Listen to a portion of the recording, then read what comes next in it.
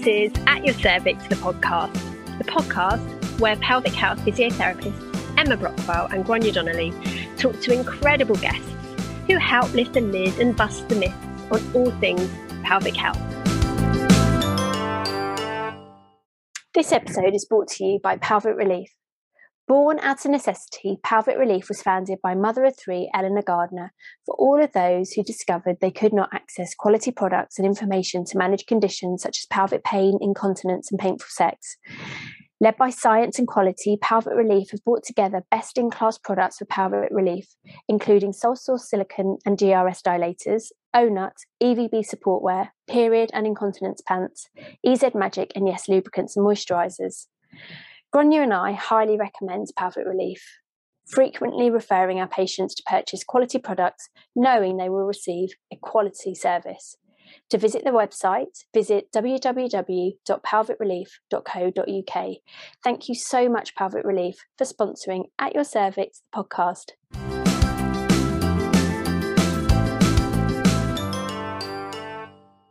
Hello, everyone. We are delighted to be back for season 4. I'm here with my co-host, Emma. Hello. Hey. And we're delighted to have a special guest that I met earlier this year in AMSSM, which is the American Sports Medicine Association, when we were both presenting at a conference in Austin, Texas. So we have Dr. Joanna Harper here with us today. And Joanna, who is originally from a small town north of Toronto in Canada, is a medical researcher at Loughborough University in the UK, where her research focuses on transgender athletic performance. She's the author of the book Sporting Gender, The History, Science and Stories of Transgender and Intersex Athletes. And she has also authored articles on gender diverse athletes in peer-reviewed scientific publications. Since 2015, Dr. Harper has served as an advisor on transgender and intersex athletes to multiple sporting federations, including the International Olympic Committee. Fabulous. So welcome, Joanna. We are delighted to have you here today to share your experience and expertise with us and all our listeners. Could you start off by telling us how you became involved in trans performance research? Almost. I'll start with a correction. I am not Dr. Harper. Oh. I'm a PhD student at Loughborough University. I'm several months away from earning my doctorate. So next year, so close. Do you know what? I took that from the AMSSM bio book, and it was Dr. Harper there. So apologies, that's me getting my stuff wrong. But we get that all the time too, actually, because when physiotherapists or physical therapists in the USA are a doctor, whereas we are not. So we're always getting introduced as a doctor when we're not. But good, soon to be Dr. Harper. Tell us a little bit how you got involved in this research. So from a very personal level, I'm a scientist, I'm an athlete, and I'm transgender. And those things came together for me in 2004 when I began my gender transition. As a scientist, I knew that I would be starting to run slower. And when I was young, I ran a 2:23 marathon. So, I was pretty good. But, that was in the men's category. And so I certainly wasn't going to be a professional or anything, but I was pretty good. So I knew I'd get slower because of the reduced testosterone that would result from my hormone therapy. But I thought it'd be kind of a gradual change and not that much. I was wrong on both counts. Within weeks, I was noticeably slower. After 9 months, I was running 12% slower. And that's the difference between serious male and female distance runners. And so as a scientist, I was hooked. I started to learn about the endocrinology and the exercise physiology involved. And my educational background to that point was I had an undergraduate degree in science and physics and a master's degree in medical physics, which is the application of physics principles to the very high-tech world of modern medicine. So, but I started to learn about endocrinology and exercise physiology and I started to gather data very slowly. It took me a while, but in 2015, I had enough data to publish a paper, a retrospective look at 200 race times of 8 trans, using a metric that World Masters Athletics uses. The trans women were no more competitive in the women's division than they had been in the men's division, and collectively were a lot slower. This is a small retrospective study, one sport. Generally speaking, this would be a very minor study. but there was literally nothing else out there on the performance of trans athletes. So suddenly I found myself in a position of having more published data on trans athletes than all the universities in all the world combined. So within months, I was helping the International Olympic Committee write transgender policy. I'd served as an expert witness for World Athletics. Media came calling. In 2018, Loughborough University, which is generally considered the world's #1 sports science university, contacted me and said that they were looking to start up a program to look at the physiology of trans athletes, and could I help them set up their program? Told them I'm not qualified to do that. I don't have a PhD. I said, you don't have a PhD? Well, why don't you come here and get one? See, they got it wrong as well. Everyone's assuming. So I did. In 2019, I moved to England, and I've just finished my third year of my PhD research. And we have 3 studies going here. We have 2 lab studies and an online survey study. I can tell you more if you want, or we can stop there and move on to other questions. No, please, if you would, because we are very new to this area and knowledge is power, right? So I'd love to hear more if that's okay, please. So the 3 studies that we're doing at Loughborough University, one is a longitudinal study where we try to get trans athletes into the sports lab before they start hormone therapy. We measure size, strength, speed, stamina with standard exercise tests, draw blood, get muscle biopsies, ultrasounds of the heart, those sorts of metrics before they start hormone therapy, and then every 3 months thereafter for up to 24 months. We always knew that given the difficulty of finding trans athletes, serious trans athletes especially, before they start hormone therapy, we knew this would be a small cohort. But global pandemic hit. So as a result, at this point, we have one athlete that we have 18 months of post-hormone therapy data on. So it's become a case study. The fortunate thing is this is a truly elite athlete, a very high-level British cyclist. We were planning on continuing this study for 24 months, and we still will to a certain extent. But the 18-month data that I can't really go into on are significant enough that we're going to publish now, and I'm currently writing up the first draft of the manuscript. So while it's just one athlete, it's a very important study, the most important study that we've done. The other lab study is a cross-sectional study where we get trans athletes into the sports lab after they've been on hormone therapy for at least a year and bring them in one time for 2 days of measurements. Again, measure size, strength, speed, stamina, and get blood values. We bring in a matched set of cisgender women in the same sports and make measurements on them. That study just started a year ago. Again, the pandemic messed us up. But so far, I have data on 9 trans athletes, and I have 3 cisgender athletes. And so we'll run that study for another 6 months and close it down. But the third study is an online study. It's sort of an extension of what I did in 2015, where you look at athletes in sports like athletics or weightlifting or swimming, where you can easily make measurements before and after and gather competition data on those athletes. That study actually just closed a few days ago, and we're starting to evaluate that as well. So so well on my way on the PhD, but still got a little more work to do. Fabulous. No, it's much needed research and will really, really help develop our understanding. One of the things I am keen to do, just because I know that there will be many people listening who aren't familiar with some of the terms, I was wondering if you could just break down the difference between cisgender and transgender for some of the listeners who don't come from a health professional background. Sure. Transgender people can be defined as those who are unhappy with their sex at birth or natal sex. And so that can include people who transition to live in the gender that's the opposite sex to which they were born, or it can just be people who choose to live outside of the gender binary. And there are certainly trans people, or more specifically non-binary people, who reject both male and female labels rather. And so that's sort of the umbrella term transgender. A cisgender person is somebody who was happy with their birth sex, and you could say typical people, or heaven forbid, normal people even. But who's really normal? I mean, yeah, right. Exactly. Exactly.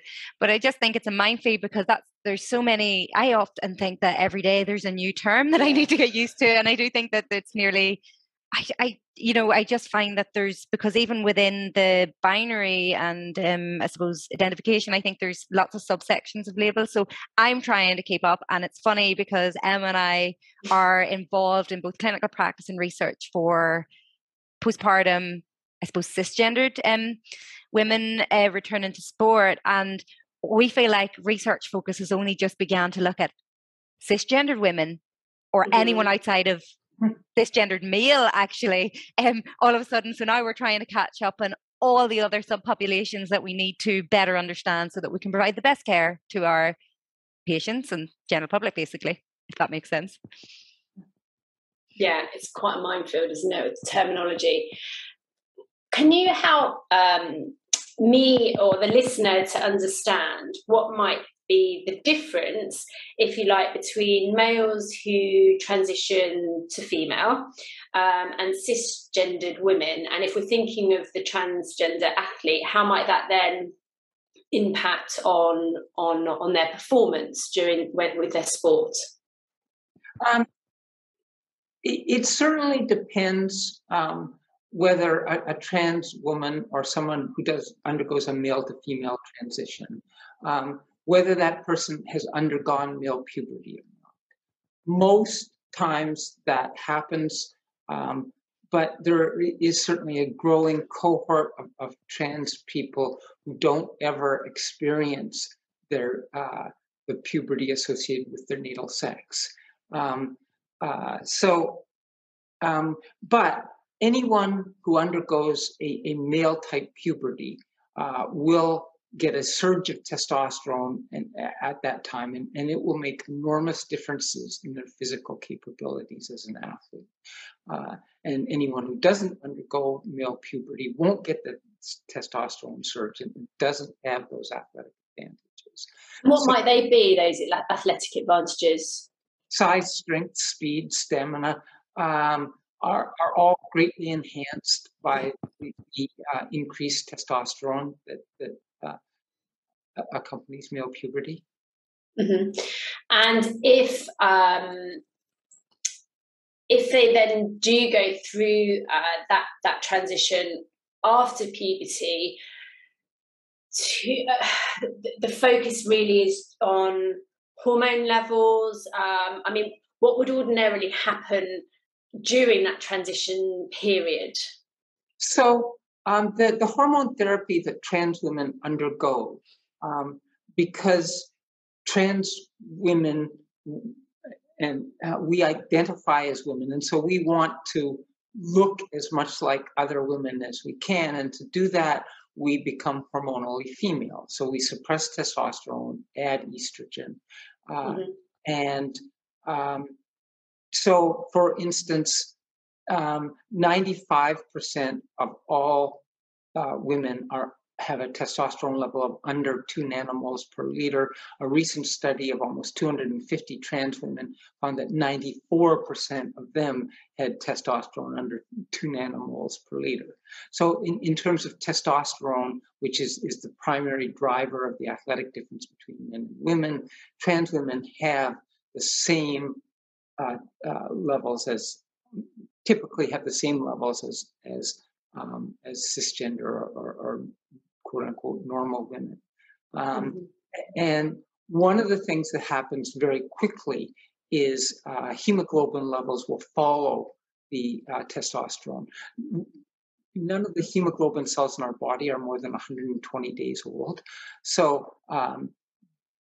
it's always being recreated in our body, and the amount of hemoglobin that we create is proportional to the testosterone in our blood. So studies have found that within 3 to 4 months, trans women will acquire female typical hemoglobin values too, and these are very important for endurance sports. And in my particular case, it's why, within 6 weeks, I noticed I was running slower, is that my hemoglobin levels had dropped substantially. I didn't know it at the time, of course, but that's why there's this rapid decrease in endurance in trans women. Now, so hemoglobin changes very quickly and completely from male levels to female levels. Strength changes more slowly and incompletely. Trans women will lose strength. It won't happen as quickly. I guess I can say that our athlete that we have 18 months of data on, we have 4 strength measures on her, and the strength loss has been roughly linear over that time. And the strength loss experienced by trans women will be substantial, but it won't take trans women down completely to cis women levels. There was a paper that just came out yesterday from Brazil suggesting, and this is a fairly small cross-sectional study of non-athletes, but it suggested that the difference between trans women and cis women, again, non-athletes, in terms of hand grip strength is roughly 1/3 the size of the difference between cis men and cis women. So still a significant advantage, but much less than the advantage that cisgender men have over cisgender women. That's where a lot of the debate in this topic lies when it comes to sports and, I suppose, eligibility for competing in certain categories and things. And it's interesting because I remember your Fab talk at the conference in Texas, and I remember then we had a great discussion afterwards, and we were discussing could it be considered as a healthy competitive advantage in many ways? And I did resonate with what you were saying in the sense that as a former competitive, more so in my childhood and teens, I was a competitive left-handed tennis player, and I do understand that that was a bit of the ace up my sleeve that I carried, because most people prepare and train for playing a right-handed person, so it was always a bit of a obstacle for people to get their head around. However, I do then question, there's comparisons, but then you could also challenge that if someone wants, they can train to be better at playing left-handed people. And if they know that they're always going to come up against a left-handed person in their tennis circuits and things, they could be really smart about how they apply their training, and they could potentially close some of that gap. Am I right in thinking that if there are some retained strength benefits by trans women, there's no way that cisgender women can close that gap, is there? Well, I mean, you can do increased strength training. Yeah, that makes sense. There's always, of course, when you say no way, there's always steroids, right? So, but if we're talking about legal ways, yes, let's stick to legal. Certainly increased resistance training can certainly help with strength of all athletes. But yeah, it's true. Hormone therapy does not turn trans women into cis women, and there will be some remaining advantages. So it is a reasonable question to ask: should we allow trans women to compete against cis women? And while I say it's a reasonable question to ask, it's one that's certainly not settled at this point. And to say, we need to ban trans women, which one group says, or we need to categorically allow trans women to compete with no restrictions. Those are the two extremes that many people seem to go to. And I would suggest that we should steer towards a more middle ground where we look at the science and try to make, reasonable accommodations for trans people, but also to keep in mind that all women deserve to have a category in which they can enjoy meaningful competition. So, it's kind of a difficult balancing thing. But certainly, trans women are not on the verge of taking over women's sports. It's been 46 years since the first trans woman competed, and trans women are still hugely underrepresented in all levels of sport. So it's not like this is a crisis that needs to be solved tomorrow.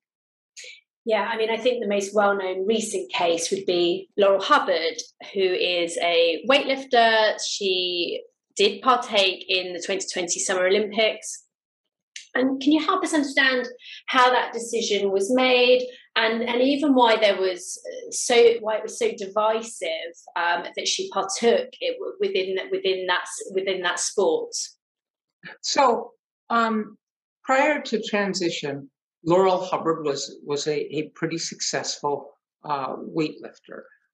Laurel Hubbard set a New Zealand national junior record that held for 15 years when she was competing in this competition. However, Laurel Hubbard, when competing in the men's competition, was not going to make it to the Olympics. She just wasn't that good in the men's competition. She started her gender transition like 2012, 2014, something like that. Competed for the first time in the women's category in 2017. And, it was clear that Laurel was now competitive on the world stage, where she hadn't been before. So it's clear that there were some remaining advantages, but Laurel was certainly far from dominant. I think her most representative finish was 6th in the World Championships in the 2019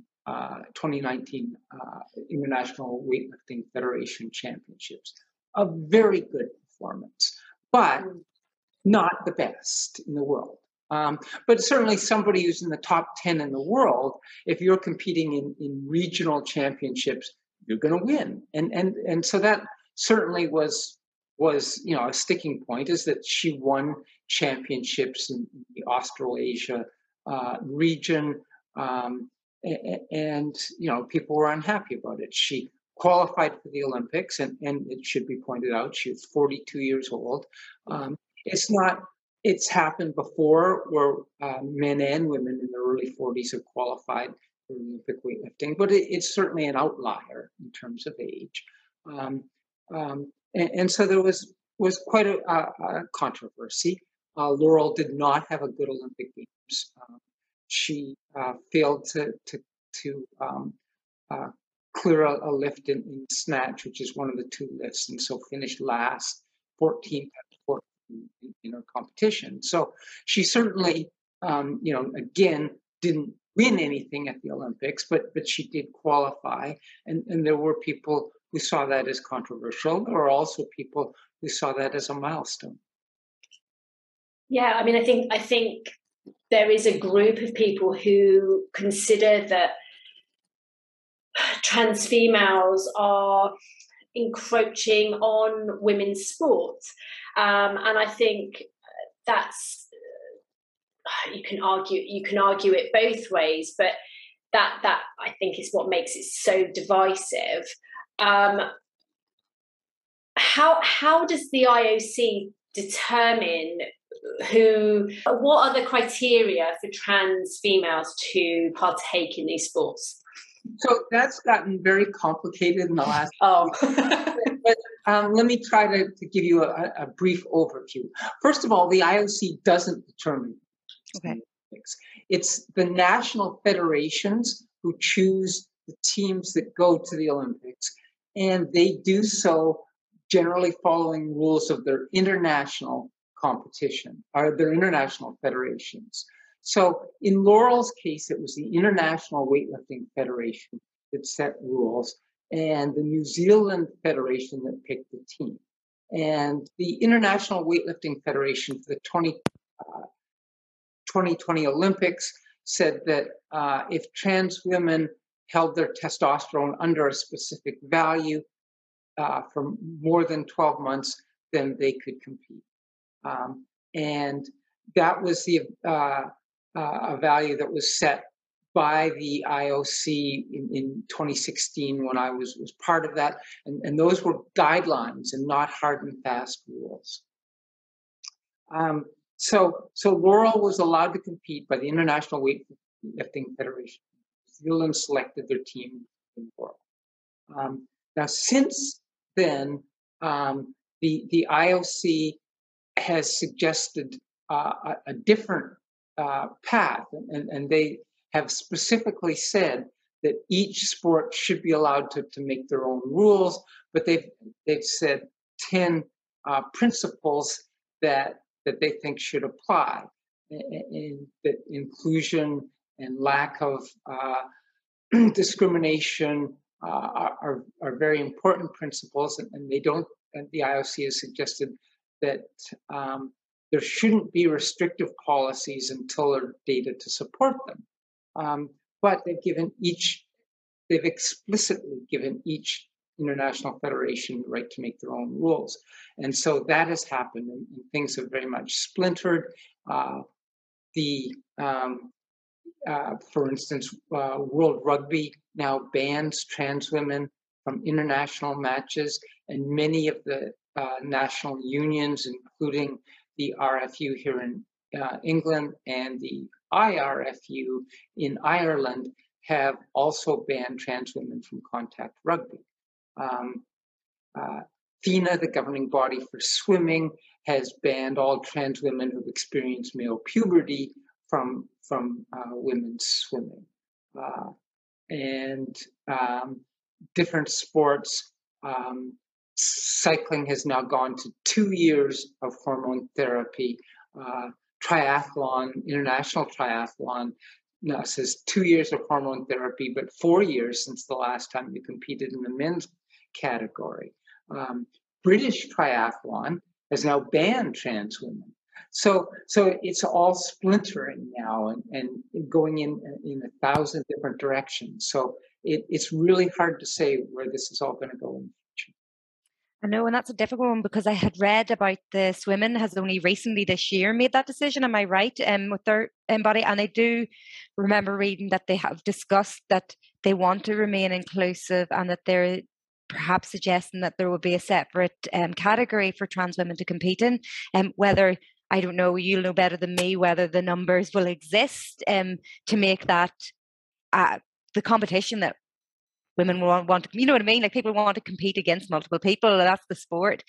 But I suppose the research element in me has so many questions and so many, I'm so curious about how we manage to research stuff, because I know the difficulties in researching cis female and carrying out research and getting ethical approval for carrying it out, because there's so many confounding variables with women and their physiology.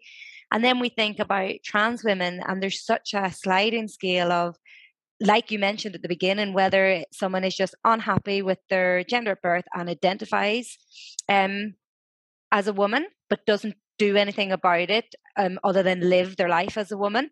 And then people who go undergo hormone therapy, or people who undergo surgical transition and hormone therapy. So there's how do we research when there's so many variables? Certainly,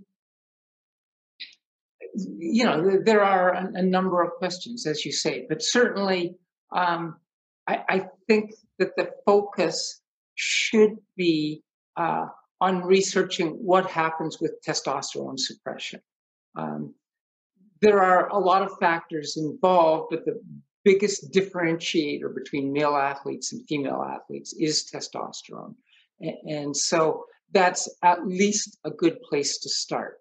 But as you say, this is a very complex topic, and we've only just started to scratch the surface. Loughborough University is the first university to look at this. And what we need are multinational, multicentric studies. And I'm, hoping that I will be involved with these after I finish my PhD. Talks are underway. I don't really want to go public yet, but it looks promising that we will get, more institutions, more countries involved, and I see a bright future for the topic, but we're not going to have definitive answers for years, probably decades. I know, and I think that's always the other frustrating thing too. When you're currently doing your research and you're starting to see the outcomes and you're analysing the data, you're already formulating the next questions that you want an answer to. But research is slow. It takes time. It takes time to, I suppose, design and complete it, never mind write it up, publish it, and then disseminate it. And it's the dissemination process and making sure that it gets to the organizations, the populations that need it, and that, I suppose, something is actioned as a result of it. That's the difficult part, because we see this in the areas of healthcare that we work in as well. I'm looking there. I'm just going to wait for a second because I did accept Emma in, and I'm not sure if she has appeared yet. And I just want to check, is there anything else in particular that I wanted to cover? Yes, I want to, I suppose, have you any advice on to give us in terms of, as healthcare professionals and as educators in, I suppose, the area of pelvic health that we work in, how do we navigate this area without, because I do feel like it's a little bit of a minefield in terms of you can make one wrong step or say one wrong thing and suddenly you've got a lot of aggro towards you, and it may be something that was really innocent or just a lack of understanding on our part. How do we navigate it? Because I know that our professional network are currently producing transgender information leaflets for pelvic health, because that's a population that we currently do not provide for, and we're very aware of that, and we have owned that, and we are now trying to produce leaflets that will serve our trans women and trans men. How do we ensure that we navigate this appropriately, or have you any advice for us as healthcare professionals and researchers? Well, certainly the terminology can be tricky. If you have questions over, what to call people, what pronouns to use, ask, and trans people will certainly volunteer information. I would say that as a starting point, I think it's important to suggest that trans people are who we say we are. I am a woman because I say I'm a woman in most things that matter. And so what I would suggest is certainly that you treat people how they want to be treated. I certainly do admit that when it comes to sports, the physiological differences between trans women and cis women are important and need to be considered when we look at elite sports particularly. But when we look at everyday life, we should not consider that trans women are men invading women's spaces, but are women who have been misplaced in spaces up until they transitioned. And I think that helps a certain amount with sports too. I think if you know, if people think that trans women are men invading women's sports, then each and every successful trans female athlete becomes an affront. However, if we look at trans women as a physiologically distinct subgroup of all women, then what I would suggest is that that as long as trans women are not overrepresented in the sporting arena, then certainly, the policies that we have in place, or that sports governing bodies have in place, are probably fairly reasonable. And like we spoke earlier about Laurel Hubbard being the first trans woman first openly trans woman to compete in the female category. The IOC first allowed trans women to compete in 2004, and Laurel was the first in the 2020 games, which were in 2021. But if we look at the size of the trans population and the number of women who were competing in Tokyo, there should have been somewhere between 30 and 70 trans women competing. And so the idea that one trans woman was competing and this was a horrible thing, I would say, well, why weren't there 30? And the reason is that in many countries, trans women are lucky to stay alive, let alone represent their countries in international sports. So there is a lot of work that needs to be done in terms of making trans people less marginalized. And I would suggest that when we look at recreational sports, we understand that, participating in recreational sports is good for everyone. And so, in elite sports, I think we do need to look very carefully at the physiological differences. But in recreational sports, we should be crafting rules to try to be more inclusive of marginalized people, including trans people.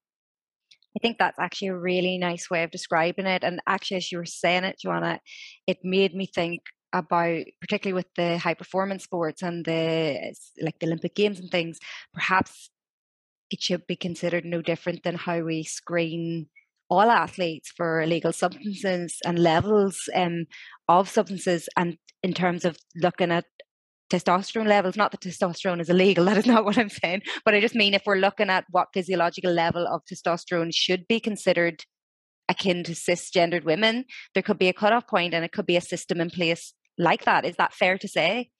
Well, that is what has been in place.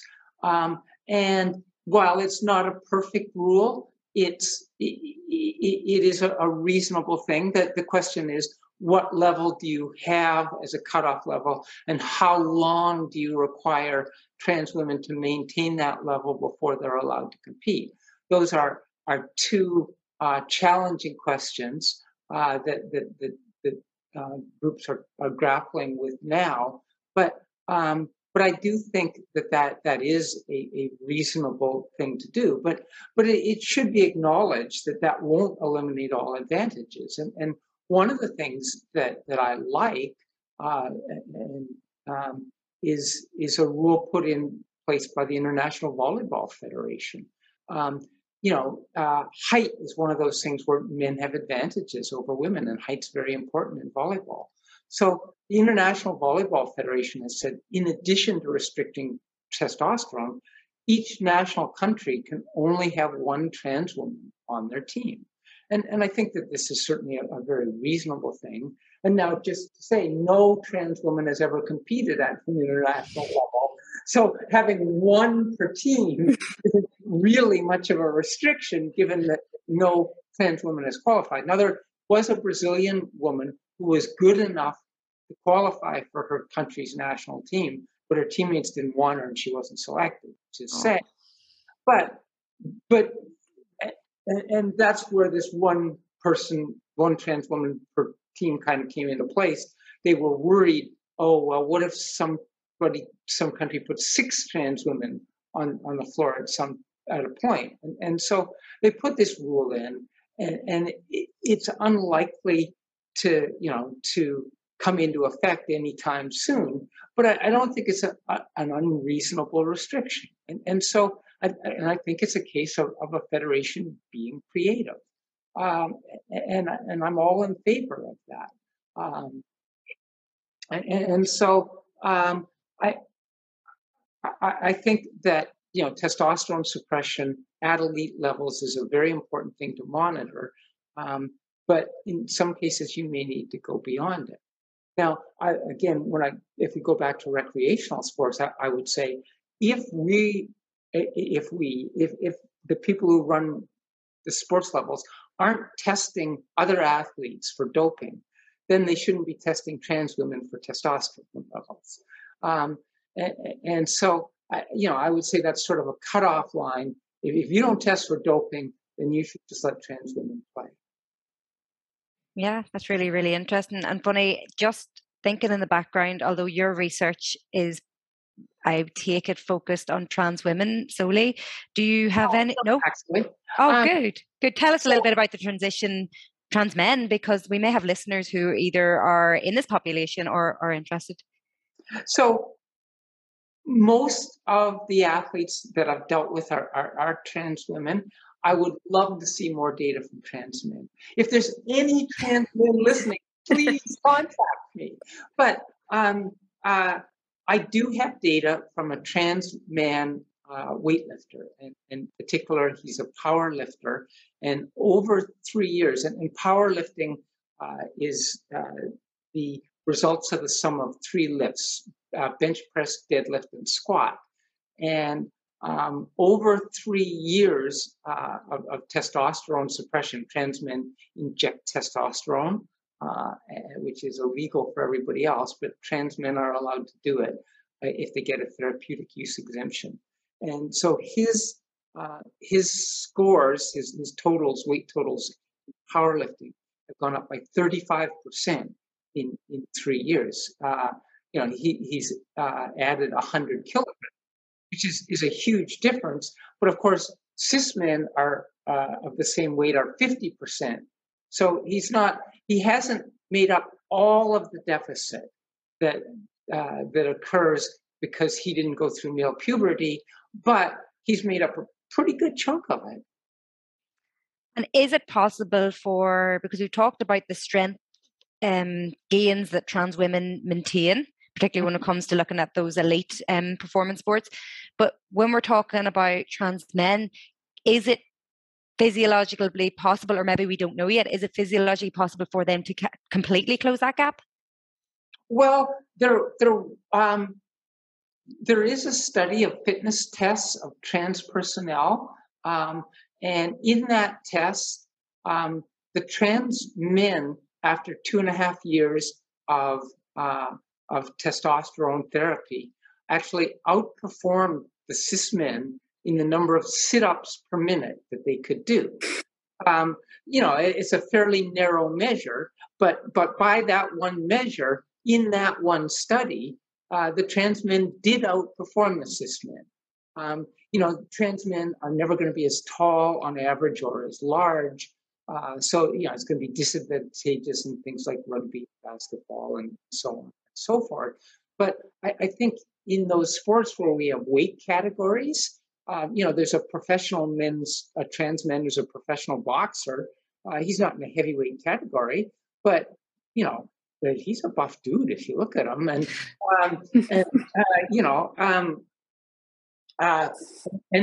he wins, and so trans men can be successful in men's sports. There are some things that they won't ever be able to make up, but certainly testosterone is certainly a wonderful performance-enhancing drug, and again, the research remains to be seen just how successful trans men can become and how much data we can get from them to see exactly what happens. And again, trans men out there, please contact me. I'm really interested, Joanna, to hopefully not go off on a tangent, but just to have a view of your opinion on Caster Semenya and probably other female cis women, female athletes who have been tested and have found that their testosterone levels are too high. This testosterone testing is affecting cis women as well as obviously affecting the trans female community as well. Is that right? So, the normal range of testosterone for women is a very narrow range, and so the 95% confidence level is under 2 nanomoles per liter. But that leaves 2.5% of women who can be above that. And the number one cause of elevated testosterone in cisgender women is a condition called polycystic ovary syndrome, which you're probably familiar with. And that can cause some mild elevation. But if we're concerned about levels of testosterone that are truly very performance enhancing and get into male levels of testosterone, then we have to look at things that are called differences of sexual development, or DSDs, or intersex conditions, or virtual variations of sex characteristics. There's a number of different terms that can be used. And in particular, there's a subset of these conditions whereby a human being can be born with external female genitalia but internal testes. These people are identified as female at birth, of course, because that's how we identify people. But some section of these XY DSDs, because the internal testes correlate extraordinarily highly with the Y chromosome. And so a subsection of those XY DSDs also experience male puberty and all of those advantages. And so World Athletics, in their current policy, has targeted 4 XY DSDs as imparting such advantages over other women that women who have these XY DSDs should reduce their testosterone in order to compete in the female category. Not to say that they're not women, but in order to compete fairly meaningfully, to allow all women, that these women with these intersex conditions have to lower their testosterone. And Caster fought this, so presumably she has one of these 4 XY DSDs. I was actually a witness at her case, and it was a fascinating week. But so this is certainly a very challenging situation. But it's certainly not just Caster Semenya. And let me plug my book here. Please. Yeah, this situation goes all the way back to the 1930s. A very high percentage of the women who were successful in sports probably had these XY DSDs. And it was a fascinating period in history. And I wrote a whole chapter on the 1930s. I also wrote a chapter on intersex conditions too. But if you want more information, I would immodestly suggest my book. Yeah, we'll definitely put a link to your book in the show notes so that people can access it.